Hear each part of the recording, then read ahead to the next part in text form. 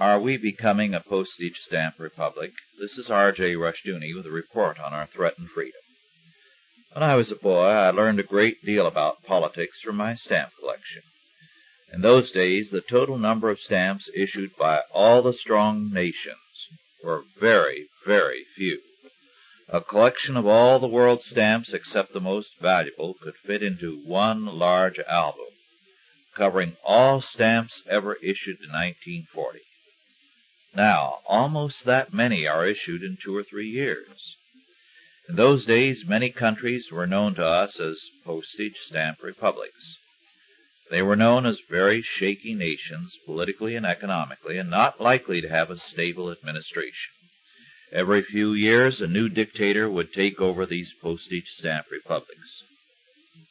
2 things especially marked these countries, and every boy could spot them in his stamp album. First, the postage stamp republics issued new stamps all the time, whereas the strong countries rarely changed their stamps. These weaker nations issued new ones several times a year.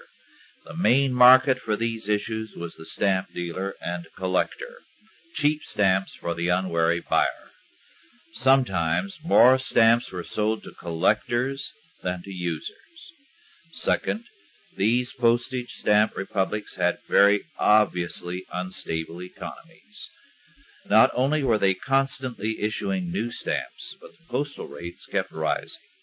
Inflation as a fact of economic life was plainly confessed on every new postage stamp. The strong nations then had an unchanging postal cost. The weak, unstable, and inflationary countries had a fluctuating postal rate.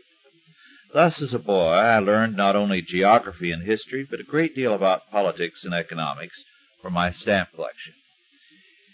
It is a rather sad knowledge now, because I can now see that the United States has become a postage stamp republic. Every so many days, a new stamp or a sheet of different stamps is issued. These are issued to make money, because Washington knows that a few million Americans who save stamps will buy and never use those new stamps. The result is a considerable profit to the Postal Service, one of the few areas where it comes out ahead. Moreover, our stamps also reflect inflation. In 1981, we saw an unprecedented fact in American history.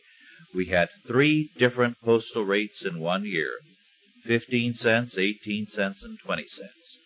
We may see more dramatic rises in postal rates in the years just ahead. Postage stamp republics have a poor track record in history. They are marked by political instability, inflation, and a loss of freedom. It is time we changed something besides our postal rates. This has been R.J. Rushdoony with a report on our threatened freedom.